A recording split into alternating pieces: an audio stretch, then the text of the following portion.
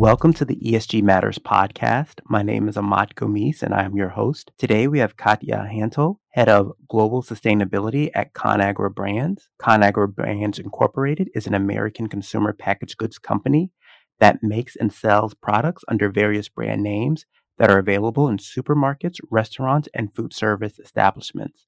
Welcome to the podcast. Thank you so much. I am thrilled to be here. Thanks for having me. Thank you. And just to start off, I was wondering if you could give a bit of background on yourself and your work at Conagra Brands. Sure. I lead our global sustainability strategy across the major markets that we serve, which is primarily U.S., Canada, and Mexico, though we source internationally. So our ESG issues really circle the globe when you take into account our packaging materials and our ingredient footprint. What I think I'm most proud of is our focus on sustainable product development. We have a 2025 sustainable packaging goal to convert non-recyclable plastic packaging to plant-based, recyclable, or compostable, as well as to lower the carbon footprint of the ingredients that we source by 20% by 2030. That's great to hear. And picking up on that thread of what you're doing to improve the environment and how you're looking at what your global footprint is, we're starting to see globally, maybe more so in the US, but definitely other pockets of the world as well, we're beginning to see a backlash against ESG, or as some have termed it, woke capitalism. Can you give your opinion on why ESG is integral to business and business outcomes? Sure. Well, let me give you the perspective of the food industry. So as a food company, we are heavily dependent on the environment to grow the ingredients that we need to make our food. As climate change impacts agricultural patterns, as water scarcity impacts our ability to source crops, it is a true threat and risk to our business and our industry overall. So for us, ESG is about creating long-term business value. It's not just a PR effort. It's about managing risk and driving growth. And I'm so glad to hear that. And I think there's a lot of other companies and a lot of other industries that have the same tension where a lot of their business really relies on the natural environment. And by improving and maintaining the natural environment, you're ultimately securing your supply chain, improving your value chain, and also helping consumers who want to make choices based on what they are looking for in a company to make that easier for them as well. And I think that's such an important concept that a lot of people who may deride ESG as a concept don't really understand fully, because there is a lot of value that can be derived both for the company directly, as you said, for the food service industry and Conagra Brands, but also for companies in all other types of industries where they rely on the consumer, whether it be B2B or B2C, which Conagra Brands has both, and how those consumers really care about improving the environment and how they can make choices that speak to what they want to see out in the world. Yeah, absolutely. And I'm glad you brought up what consumers want, because I think it's really interesting to look at what they're actually buying, not just what they say they want or they say they want to buy. When we had our investor day in July, we presented to all our investors the fact that sales of food products with sustainable attributes has grown over the past 3 years. Despite COVID, we are seeing increases from the single to double digits in sales growth for products that on the package note that they're tied to less waste, to sustainable agriculture, to sustainable packaging, to lower carbon footprint, or to water conservation. So consumers are buying these products increasingly. And as we look at our consumer mix, we have a huge increase in Gen Z consumers buying our products. Millennials are entering family formation, which is a time where frozen food and convenience become really important when you're eating at home. So we see a lot of truth in consumers actually buying what they say their values are. Yes, I think that's such a great point. And thank you for sharing that, because that is so valuable for people to understand that consumers are voting with their dollars, and you're reaping the benefit of doing this for those consumers and making the concept that oftentimes can be fairly hard for a lot of people to wrap their heads around, and really distilling it and saying, all the great actions that we're doing at Conagra Brands means XYZ for you, the end consumer, whether it be more sustainable packaging, more sustainable food that actually the package holds. And that also brings me to my next question, that I think not just for one industry, but generally, when you think about a model for integrating ESG into business, what are some of the attributes that you think would a company or a brand would do well to incorporate when they're thinking about integrating ESG into their business outcomes? Sure. I think you have to start with what is your North Star and make sure you're picking one that is aligned with what your business needs to do in the marketplace. For us, our ESG North Star, when it comes to environmental sustainability particularly, is healthy business, healthy planet. We need to do both things at once. So when we're setting our sustainability strategy, everything is designed to either drive growth with consumers, so like that sales growth that I mentioned before, or it is designed to mitigate long-term risks or avoid long-term costs. This might be things like sustainable packaging regulations that we're seeing emerging in certain states in the US and that has existed in Canada for several years now. So how do we make all our ESG efforts drive business value? That is the way that we have found makes it sticky internally and makes it sustainable long-term. Yeah, I really like that, the concept of that. What is your North Star? Because I think that's so important for companies to truly spend a lot of time to figure that out and think about their corporate culture. What does it mean for their industry, and also for where they want to grow strategically as an organization? And what you just mentioned and how you've done that with Conagra Brands is really impactful, because you were able to, like you said before, you have so many different inputs, you have so many different regions of the world that you have to contend with. How do you distill that into a concept that people can understand and leverage when they're making their own decisions throughout the organization? So whether they are in supply chain, or if they're in marketing, or if they're in any other part of the business, how can you create something that everyone can hang their hat on and make sure that they are implementing in a way that speaks to both the corporate culture, but also in their specific job function? So I think that's really amazing how you all have done that. Then circling back to this notion of woke capitalism and sort of this backlash against ESG, I'm curious about, what do you think is behind sort of this motive that's driving some of this backlash that we're seeing in different publications and in sort of talking heads on TV? Like, what do you think what is the root cause of some of this backlash against ESG, or how some people say woke capitalism? Yeah, well, I can't speak for everyone's motivations, but what I suspect is part of it is fatigue. There are so many problems that come at us, especially over the past 3 years, that all seem like they need to be fixed urgently, that I'm not surprised that some business stakeholders start to question the prioritization. If everything is urgent, how can that possibly be true? So maybe that's part of it. The second thing that I find is there still is widespread lack of understanding that sustainability is not philanthropy. It may have great philanthropic benefits, but sustainability is about survival long term. It is about access to markets. It is about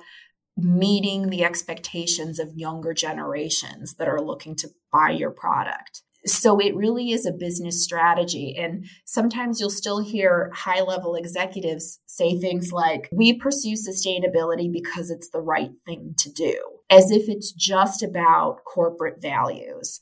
I think the more and more people understand that mitigating climate change means that we're going to have long-term access to materials to make products so that companies like Conagra can be in business for another 100 years, the less that they will misinterpret ESG and sustainability as just woke capitalism. I couldn't agree with you more. I think one of the other things that sort of pushing, sort of people have a pushback that sort of speaks to the first point that you made is also that unless you're talking about the environmental side, there isn't a lot of real rules and structure. So how one company can sort of identify what is valuable and what is important and germane or material for them can be very different than another company. And oftentimes there's not that standardization that other parts of the business typically have because it's just more mature in nature. And I think with the maturity of ESG, and as you said, a lot of times you have to reframe it away from it is just the right thing to do or it is a philanthropic activity at its root cause, and take it out of from it being necessarily a cost center for the business, but being really germane to the profit and loss that every business has to really struggle and contend with for longevity in the next, basically for the next century. So I think once people have a little bit more standards and that standards are like really clear across industries, and I know a lot of different organizations like GRI and SASB and a lot of the reporting metrics are sort of driving towards that. But I think once that occurs, there'll be a lot more people who understand it better because they just will have a way to frame it in a context that maybe right now, unless you sort of live in it every day, can be quite confusing. You know, there's a whole bunch of acronyms that we use in this field that oftentimes people don't, and they're not being educated in this in a way that maybe people who are 10, 15 years more junior into their careers have a better understanding. So I think that's another thing we have to sort of deal with as part of the maturation of the field as well. Yeah, absolutely. I think everybody is in favor of standardization. And on top of that, simplification, because sustainability professionals are now having to contend with, you've got a customer survey to fill out, you've got an investor inquiry, you have consumer inquiries, you have all these requests for ESG data. The more time we spend reporting, the less time we spend doing. And it's critical to be doing. So can we simplify the reporting to what's most important for everyone to drive clarity and efficiency? Yeah, I can't agree with you more. I did reporting for a long time in sustainability, and oftentimes you're having to do some serious mental gymnastics to try to put a square peg in a round hole and say what you're asking for sometimes doesn't even make sense for this company or this industry, but you're asking this from everyone, trying to get to that attempt of having something standard, but it really isn't useful for this field or for this industry or even for this company. And you do spend a lot of time, a lot of valuable time that you could be working internally to push new and more innovative approaches to improve the resilience of a company through sustainable measures, or you can help to work with your procurement to really improve your sustainable procurement process. I spend thousands of hours a year just reporting on various inquiries that on their face are very important, but at the end of the day, what is more important? Reporting to various people's inquiries, or doing the work that would really show that you're moving the needle internally and externally. Yeah. And then one other question that I have is that when you think about ESG professionals, do you think it's important for ESG professionals to be subject matter experts in a traditional business domain like finance or supply chain, or to be more of a generalist where they have a generalist sort of understanding of the organization, or should they be maybe as a third option, strictly involved in really a subject matter expert on an E, S, or G topic? I love this question. And I think I'm so glad you asked it, because for us at Conagra Brand, we are frankly at a turning point in how we think of hiring sustainability talent. And I know from conversations with peers, given the Great Resignation, talent and labor shortages in general, they are starting to rethink how you source ESG talent too. We all know that demand for ESG professionals is exploding. You can find a sustainability job in any industry at this point, certainly in any large company. There aren't enough individuals out there who are trained on the E, S, or G, or certainly not all three at once, right? And what we have found is also if we staff our team entirely of ESG experts with a little general business knowledge, maybe they got a management degree with a sustainability focus or some other degree that has a little bit of business, they still need time to learn and integrate ESG into finance, into procurement. And what we have started to do is embrace the concept of upcycling, upskilling employees we already have sitting in these various functions who may have never gotten any formal ESG training, but are passionate about it. We're seeing more and more employees want jobs that are in line with their purpose. So our team is increasingly a mix of sustainability or ESG professionals and pure business specialists so that we can complement each other and really move progress faster. I've been struggling with this as well. And I think the way that you just described how you're sort of attacking this issue of staffing is really pretty much similarly inclined, where I think there is a decent amount of people who internally have great institutional knowledge and they may know their industry, their field like the back of their hand. And that is something that you can't replicate. And I think for people in the ESG field like myself who may have specialized in ESG sort of as a focus, there is that tension where you know everything about carbon methodologies, you can talk about that till you're blue in the face, but there is that level of buy-in, internal buy-in that you need, and you kind of have to prove yourself that you know finance or you know procurement, or you can talk to supply chain folks in a way that they understand, or facilities or whomever.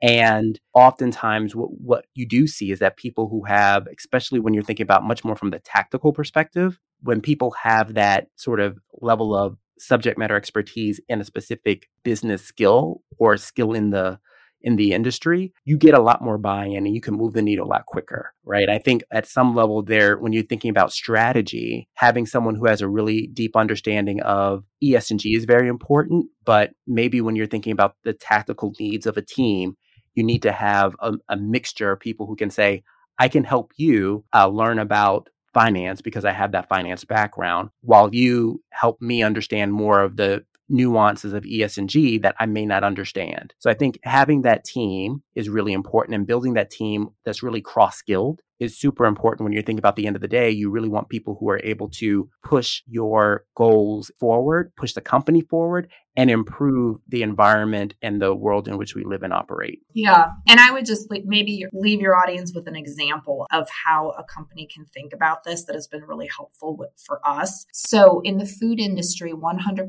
cage-free egg sourcing targets are quite common. What we realized is our ESG team can tell you all about what's a cage-free egg and why is it better for the animal. We don't know how to buy one. So it was thinking through, if you've got a public target, who actually needs to execute it, and finding your upskilling opportunities and your partnering opportunities or your hiring opportunities for those skill sets has really been powerful. Thank you so much for sharing that. I think having a real world example really drives home the issue and the concerns. And I really want to thank you so much for being a guest on the ESG Matters podcast. This has been really informative. And again, thank you so much for your time. Thank you. What a pleasure to be here.